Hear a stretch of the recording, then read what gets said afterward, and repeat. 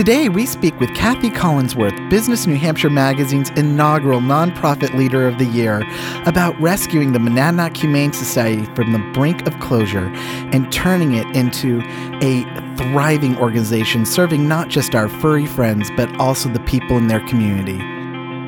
I'm Matt Mowry, Executive Editor of Business NH Magazine. And I'm Ethan Carroll, Chief Growth Officer of Granite Media Group and founder of Cardinal Consulting, and welcome to BizCast NH.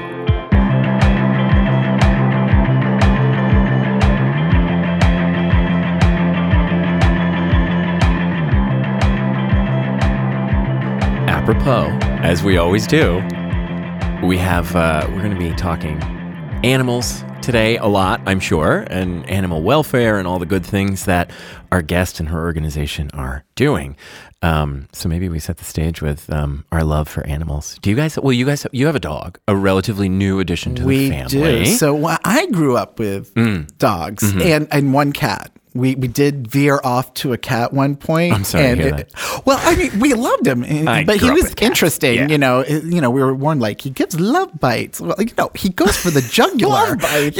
We got him, and we were walking around for the first couple of weeks with squirt guns because he'd go around court. He's like, like, oh my gosh. But he lived to a ripe old age.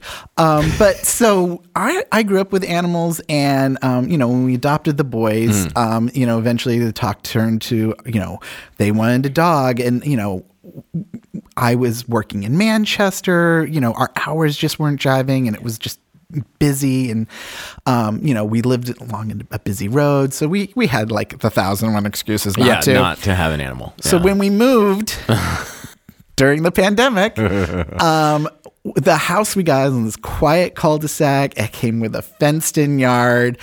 I was working from home. All of a sudden, all the excuses went away. And, we had a guinea pig. So, but, they were like, we want the dog. So we acquiesced in August. We, being the adoptive family we adopted from one of the local animal shelters. And we got Lars. So he was a 7-year-old husky. He was with his owner his whole life, except that she unfortunately developed cancer, and the prognosis wasn't good. So she was trying to find a home for him. So we ended up being that home. Lars. And Lars, great dog. Is there a butt coming? Well, you do need to do your research. And, he's a husky, which apparently is, a Native American word for, I'm sorry, are you talking to me? It's like having another teenager in the house. So there was some training periods, and I had to alpha, and now he's my shadow, and he's a great dog, and the kids love him. We just, he brings so much to the house, but, there are times, that, he's just like, no, I'm going to go do this now. Yeah, this is what I'm doing. I'm going to sit here. Now, you have a dog. Well, we do. We have a dog, and we adopted a cat somewhat recently. Her name is Rosie, and she does that weird, like, jump up at you from around the corner kind of thing. I grew up with cats, and at somewhere along the line, I lost my cat personness, I guess. I'm all about dogs. And so when my wife was like, oh, I want to, get a cat. And then, of course, the kids wanted the cat, too. I'm like, oh, fine, okay, I'll get a cat, She's cute. I feed her sometimes. She gets fed every day, but I feed her sometimes. She's cute some days. I just love the way you put that. I feed her sometimes. Once in a while, I put forth some effort for the poor thing, but she's sweet. She's part of the family. Well, and it's funny because it took Moose, our golden retriever, who's very, very energetic. It took him a very short amount of time to get used to her. Like, they had a little face-off and, a little showdown, and then they were fine. And just the other day, she's, like, sitting on his face, and he's rolling around, and he, like, snuggles up to her. It is too much to even handle. It's wonderful. Oh, that's so cute. And the kids love the cat. Well, they like the dog, too.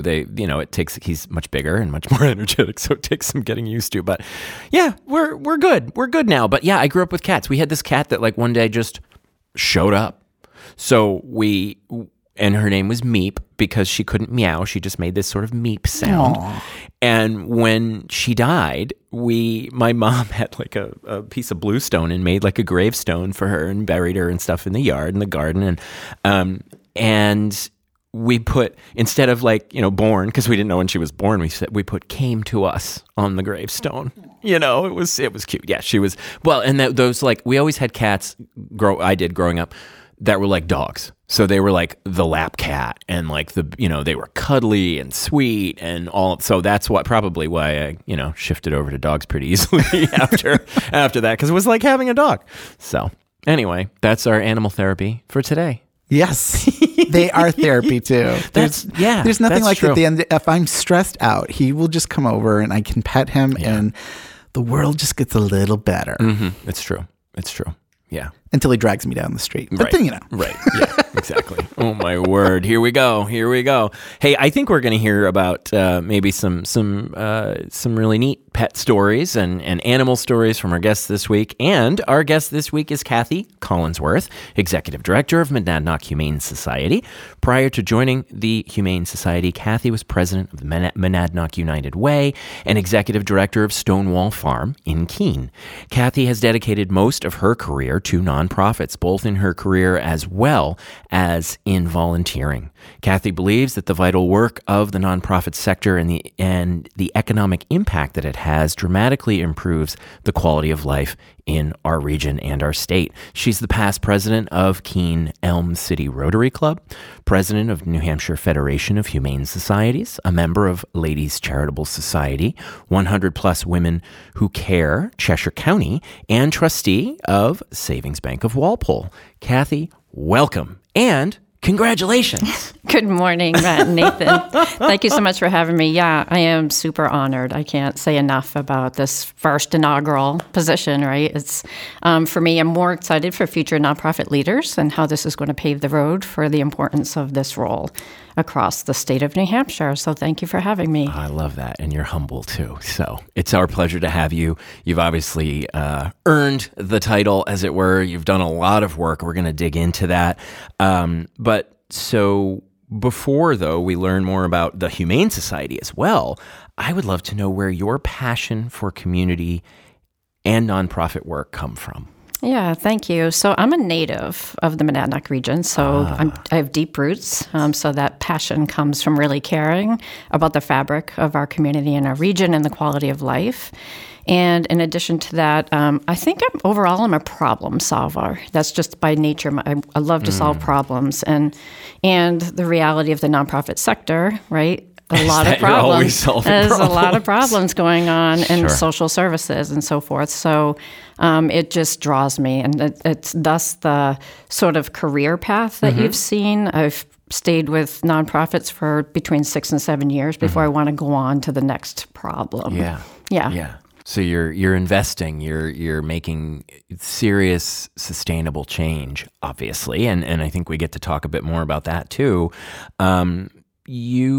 So I want to have you dig into the Monadnock Humane Society and what Monadnock Humane Society and other humane societies are and what their purpose is and what they're doing, but also maybe segue too into your story of joining the organization, because it was not in a good place, and you've done a ton of work in a number of different facets and ways to get it to where it is today. But first, what is the Monadnock Humane Society?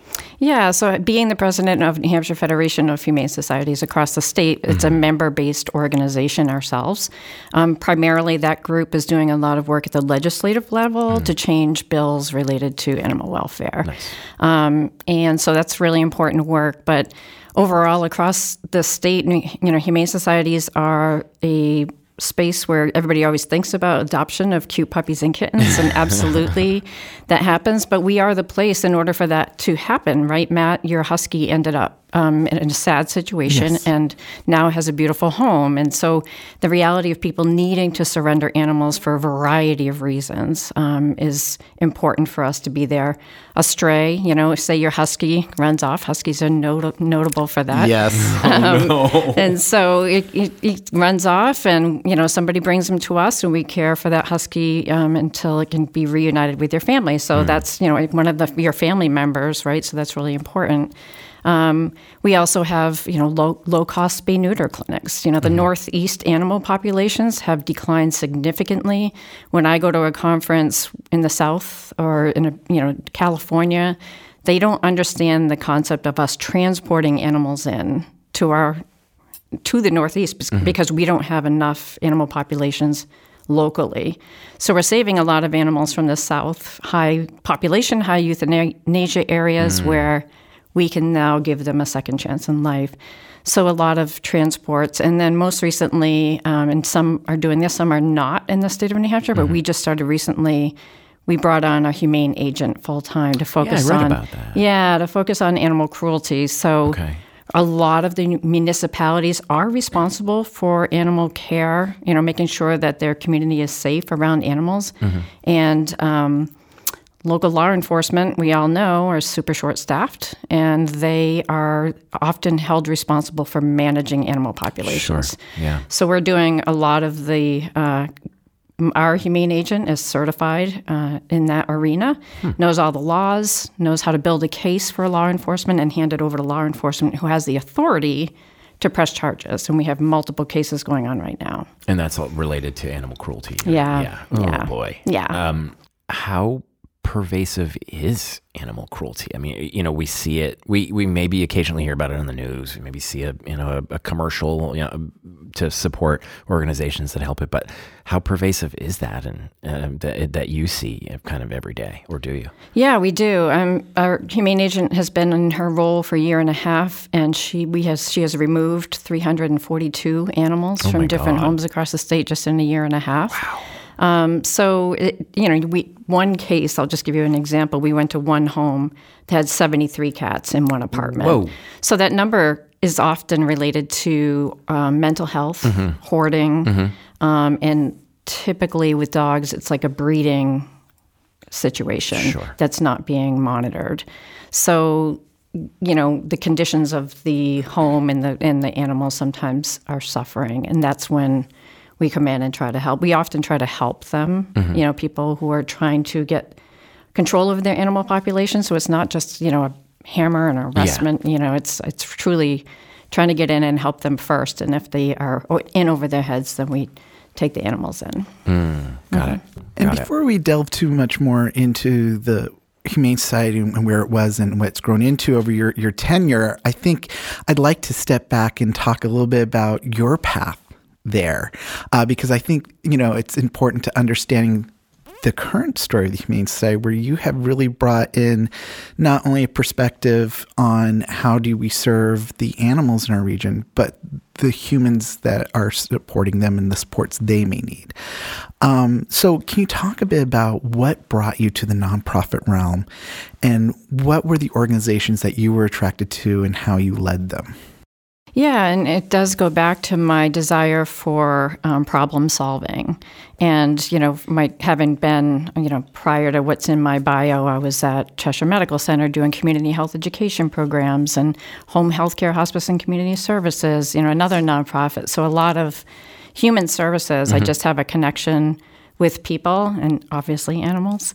I grew up with animals, so I have a passion for that. The work that I did in El Salvador with our Rotary Club, we would go out into villages and do help impoverished villages build homes. And oftentimes I was veered off helping the animals that are suffering in the area. So. Where's Kathy? Yeah, a whole nother example of Dr. Doolittle, because I wasn't doing much help with building the houses. So I think it's just truly the connection to people and making a difference. I love diving into assessing the needs, which are always changing, right? So truly working with a team to assess the needs, and then how do we solve the problem? And that's just been, like I said, the path of Stonewall Farm and then United Way and now the Humane Society. And you were asking how did you get to the Humane Society? quite honestly, I was asked to serve on a search committee for the executive director for the Humane Society when I was the president of the United Way. And so the more I looked at the position it was in, and another big problem, it excited me.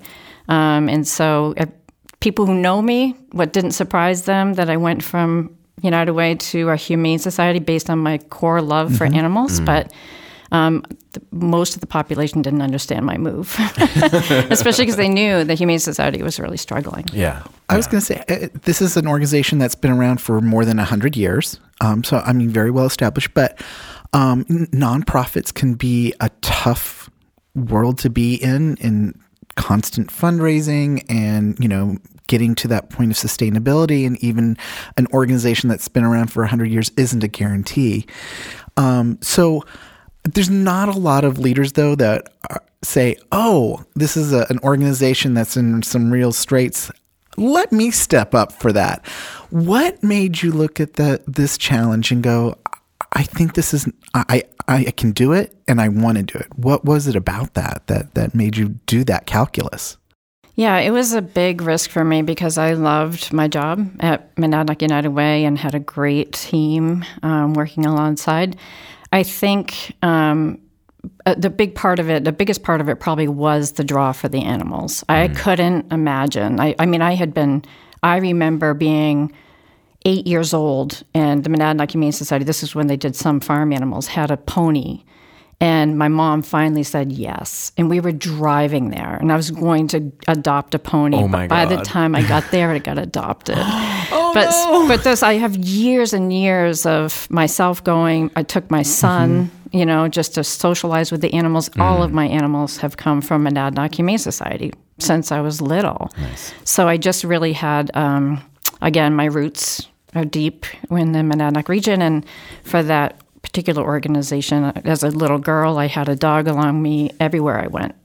So I think it really was that, Matt, along with my desire to always try to solve problems with the team. Like, I went into this organization and I was like drinking from a fire hose, and little did I know how much they were already doing around social services. And then that excited me, given my past and what I could bring in, especially from United Way. Everything that I knew about all the organizations that we served from United Way and how we could collaborate in a deeper way to really help people and animals across the region. Nice. So going into that, though, how aware were you of the situation that the organization was in? You only find out so much in an interview. Obviously, you probably knew of the organization, so that's something. But were you a bit surprised when you stepped into the role? I knew because I was initially going to be on the search committee. And so when I was asked to be on the search committee, I started asking multiple questions so I could fully understand who the candidate needed to be and how to prepare for those interview questions.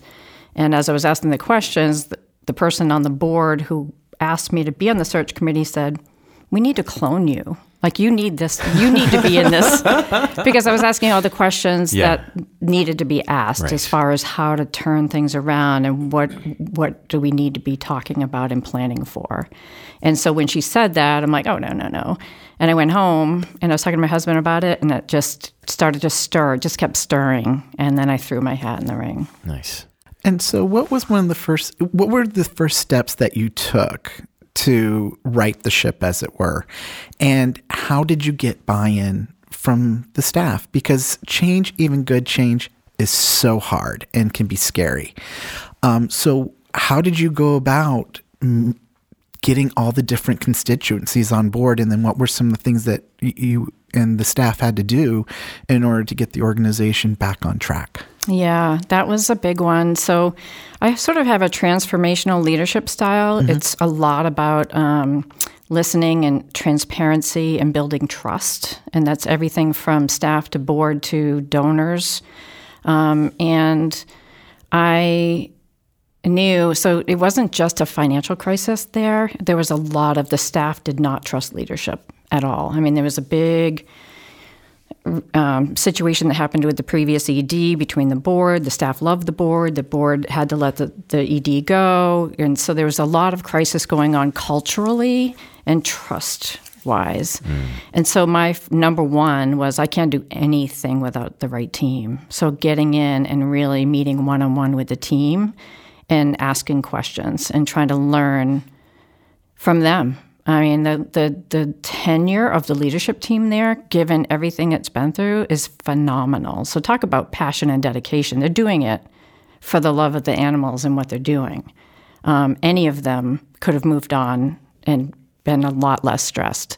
So really meeting with them and building trust with them. And it took, my first 2 years took just that, like working with the team and building the board. That was because of my connections in the nonprofit sector, I had some pretty good connections with past board members and the skills that they bring to the table as well. And it's all about that. Staff board can't do any of it without the right team. So that was a big part of it. And then of course, the financial challenges. I have, from my past nonprofit experience, I have a lot of relationship with donors. And thankfully, they trust me and the work that I have done in the past. And so it's not always specifically about the mission of the organization. It's about, the trust that they have in me as far as the work that I'm doing with the team to create change. And so fundraising, it's been the easiest fundraising job I've had. Nice. It's animals, right? Right. Like, who's going to say no to that? Come on. And I'm the only gig in town. Like, the closest organization, you got all these other organizations dealing with childhood hunger or, homelessness or, there's a lot of competition out there. The arts. There's a lot of competition out there, but I have animals. Yep. And then people who are very generous people who leave money in their will. So bequests are very big in the animal welfare industry. Nice. What do they say? There's a lot of people out there that like animals better than people. Yeah. They do say that a lot. Yeah. So it shows when we see the donations coming in. We're very lucky. Neat. Talk for just a minute about other sources of revenue. How are you otherwise funded beyond your generous donors? Yeah, so it's really a big organization. Nobody fully understands it. So we have a 20,000 square foot facility on 90 acres, and we have 30 employees. Wow. Yeah, and so shelter, another thing that people don't always wrap their heads around is we're sort of like a hospital for animals, right? We have to be 365, 12 hours a day. Like, the only time staff isn't there is, when the animals should be sleeping. Yeah. But otherwise, they need ongoing regular care, medical care. So we have a full-time veterinarian. Wow. So all of that. The clinics that we're doing do bring in some money. We started recently low-cost wellness clinics because we recognize that 83% of the people we were seeing in our spay-neuter clinics didn't have regular vet care because they couldn't afford it. So we started offering low-cost wellness clinics, vaccinations, that kind of thing. We also have a training center, so people can pay to bring their animals in for all these different dog training classes.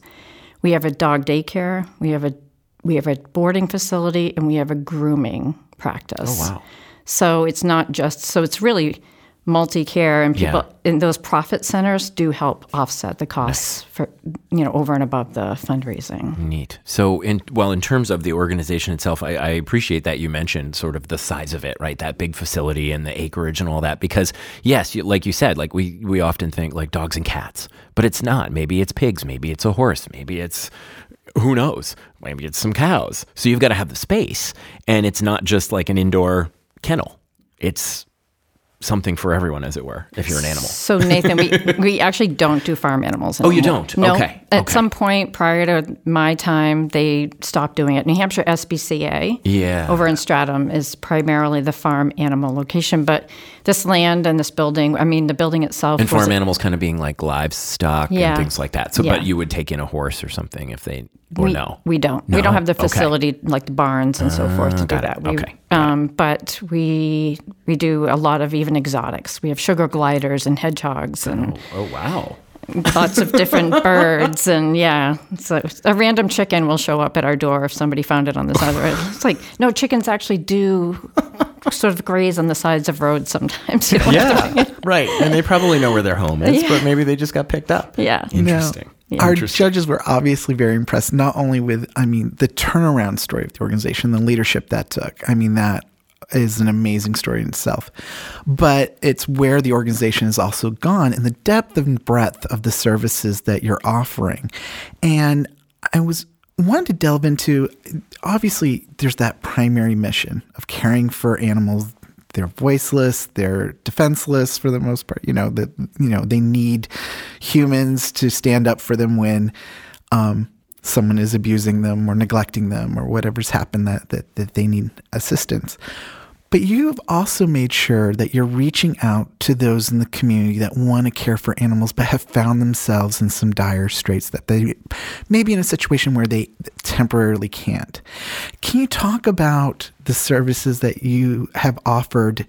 Because we went through the pandemic and people losing their jobs and so forth. What was that impact you were seeing at the Humane Society, and what were some of the ways that you rose up, and you and your staff rose up to meet the human needs to help support the animals that they had? Yeah.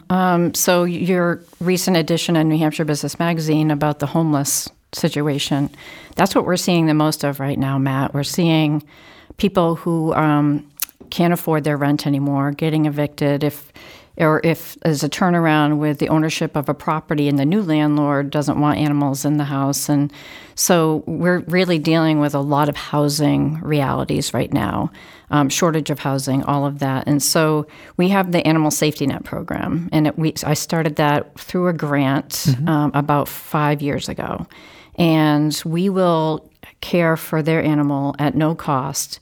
If they're fleeing domestic violence, if they're facing a housing crisis, if they are going into drug addiction treatment and need someone to care for their animal until they come out. Sometimes the animal is all they have left in their lives, right? And we've even done it for people who have lengthy hospital stays, especially through the pandemic.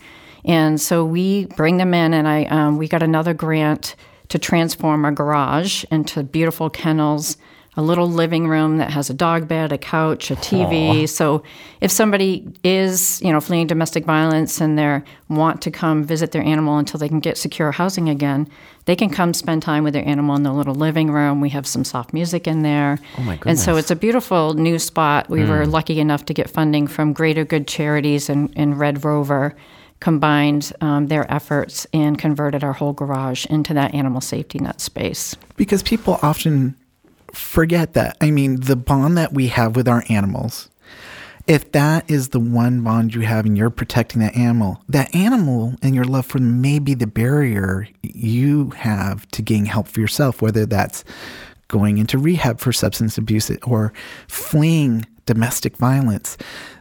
They may actually anchor that person because they don't want that animal left unprotected.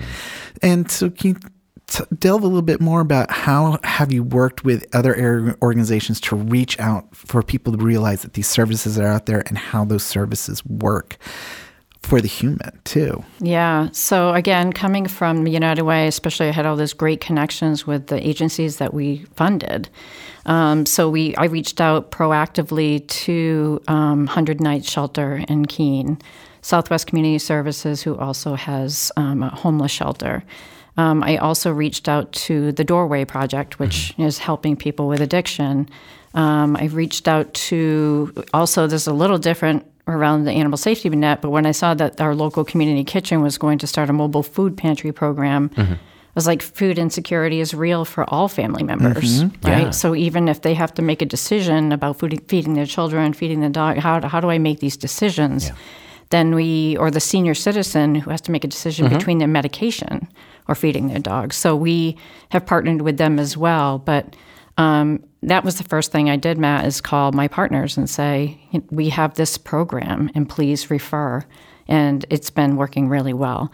Ideally, we do like to work through one of the structured programs first. We have had people just show up in dire straits, and we always help them. My staff currently are like, Kathy, we need a social worker. Right. That's literally our next innovative move is a social worker to help navigate all of these paths that, as my staff would say, you created.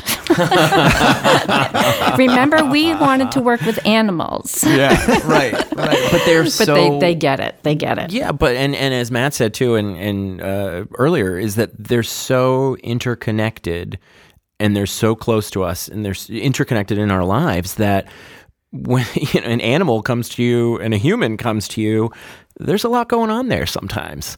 And I think that's, being innovative, that's a pretty innovative move, and actually is perhaps a bridge or another doorway to getting that individual the help they need. So you're helping the animal and the human. And that's pretty remarkable, Kathy. Yeah. And I didn't know that we would be the first point of entry, like you said, Matt. Like if somebody knows they have to flee, or they know, and there's the staggering stats related to the people that won't leave. Right. Those situations because of the animal, or the animal's used as a power play for the person who's being abusive. And so we, even starting to work with our local DCYF, I was in a recent room with them, and my Humane agent wants to go in and speak with them about when you go into a home for a child, can you lay eyes on the whole family?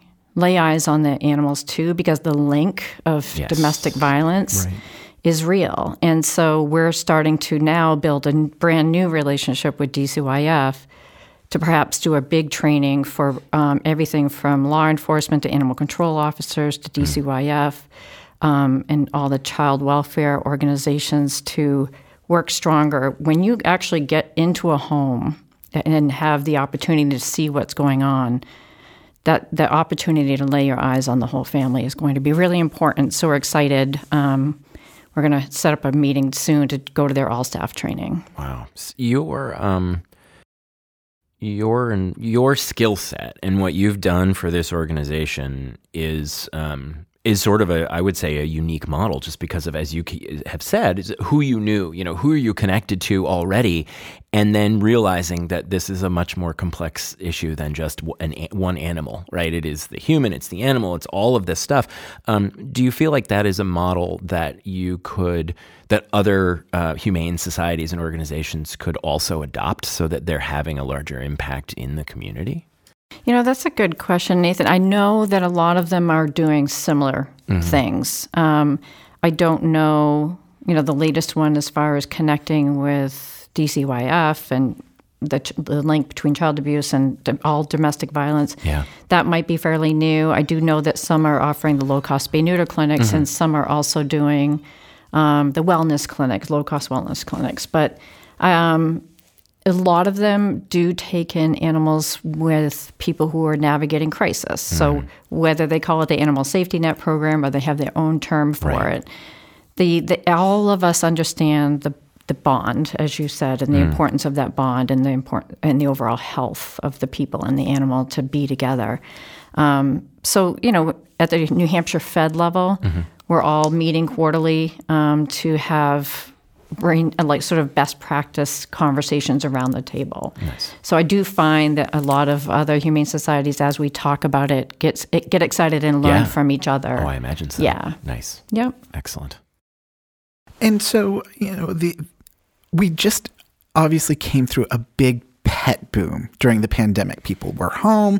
People like me went, well, I'm home now. That's one of the excuses. That's gone. Can you talk about what that was like for you and your staff, having to vet and meet the demand while caring for animals, making sure adoptions were still happening at a time where demand was exploding? And then what has it meant now? As people return to work, are you seeing animals coming back? Are people keeping up with that promise they're supposed to have of being for that forever home? What was the pandemic like, and what has been the endemic been like for your organization?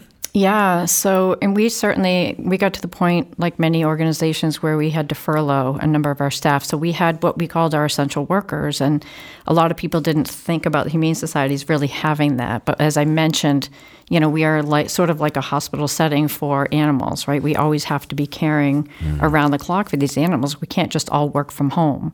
And so, staff did stay on for that, and We immediately went to adoption by appointment, so people would set up an appointment, come one by one.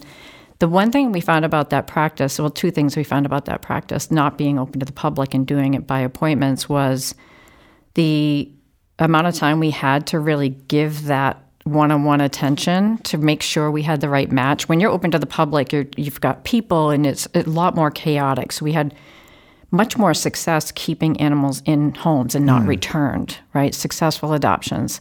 And we found too that the animals were a little less stressed, right? So you have people, sometimes people just come to the Humane Society like I did with my son, guilty. Going in, let's go visit, let's go play with animals. But we are strangers. It's still a little bit stressful. So the animals were a lot less stressed. So that was sort of what was happening but we were booming. We couldn't transport animals in fast enough. And we weren't at that time seeing any surrenders because people were staying home and they weren't dealing with a dog that had separation anxiety. Right. I'm able to be here now. There was a lot of predictions about then when people went back to work, that separation anxiety would become real. We didn't hear that. It really was sort of the end of the pandemic also tipped us into huge inflation, right? Right. And a lot of other interest rates, housing crisis. So everything we're still seeing right now is around surrenders of people struggling with their animals at home is related to housing issues. So it really wasn't, oh my God, I'm back at work and my dog's having separation anxiety. But we did, certainly we have our training classes. So when somebody calls and talks to us about an issue, we're able to quickly direct them into an area to help them navigate that problem. Now, it was very obvious from the application too, and in talking to folks, that your care for people and animals, it has a wide breadth in the community, but is also very centered around your staff as well. And I think a lot of people, when they think about humane societies and people who work with animals, it's like, oh, they work with cute animals day in, day out. How great. But the fact is your staff gets exposed to some very heartbreaking situations. So how do you go about supporting them to make sure that they aren't getting burnt out with their work that is so important to the community? Yeah, so compassion fatigue is very, very big. So everything from, a cruelty situation to having to make a difficult decision around a medical issue with an animal that's suffering, that, eventually we care for it a while. You build a relationship with these animals, and then the outcome isn't always what you hoped for. And so that's very real. And we have an employee assistance program where they around the clock can get ongoing care through that program. But very specifically, in about a month, we're going to be bringing somebody in to do compassion fatigue training, sort of not training, but just sort of a program on compassion fatigue and self-care. We had over the about 2 months ago, we had somebody coming in doing some Reiki type stuff for staff. Nice. I went in, I got a big massage chair that's now in the office area, and people can come. It's one of those you see in the mall. And certainly food is always something that they thrive for. But we have a ton of, in the animal welfare world, there's so many resources for whether it's readings or seminars, conferences that every single conference that happens across the United States has a component of self-care. So we are always supporting that in that way. Do you have volunteers with the organization as well? Do you need more? Isn't that a loaded question? Right. Yeah. So we're very lucky. Again, people love animals. We always need more, and very specifically on our website, we always try to keep that updated, what the needs are. Nice. So it is there where you have everything from laundry to dishes to cleaning cat condos, dog rooms, walking dogs. Is a lot to be done in that 20,000 square foot facility. Yeah. Well, I'm glad you led right to that and let folks, because I was going to say, how do folks find out if they can get involved? So it's on your website, of course, and we'll put that here in the podcast description for everybody so that they can check you out even more and learn how they can help and have an impact too. So awesome.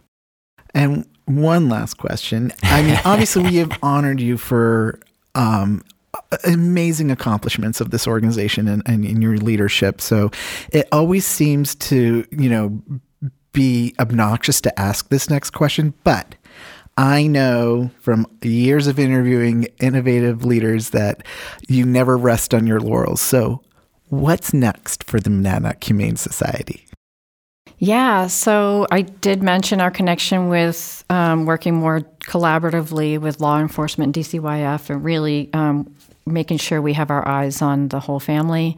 I'm partnering recently with the Red Rover Readers Program, which is teaching librarians, teachers, parents, anybody working with children between the ages of 8 and 11 with these very specific curriculum-based children's books that teaches them about social and emotional well-being and lack of bullying, and it's all centered around the animals. And so when children read these and they have discussions within the classroom, they could talk very comfortably about what might be happening with an animal and how the animal might be feeling when this happens to the animal.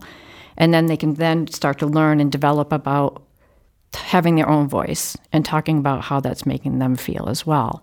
And there's a component with the link that I talked about earlier as far as what might be going on in the home. If the animal's being mistreated, what might be happening with the child. Right.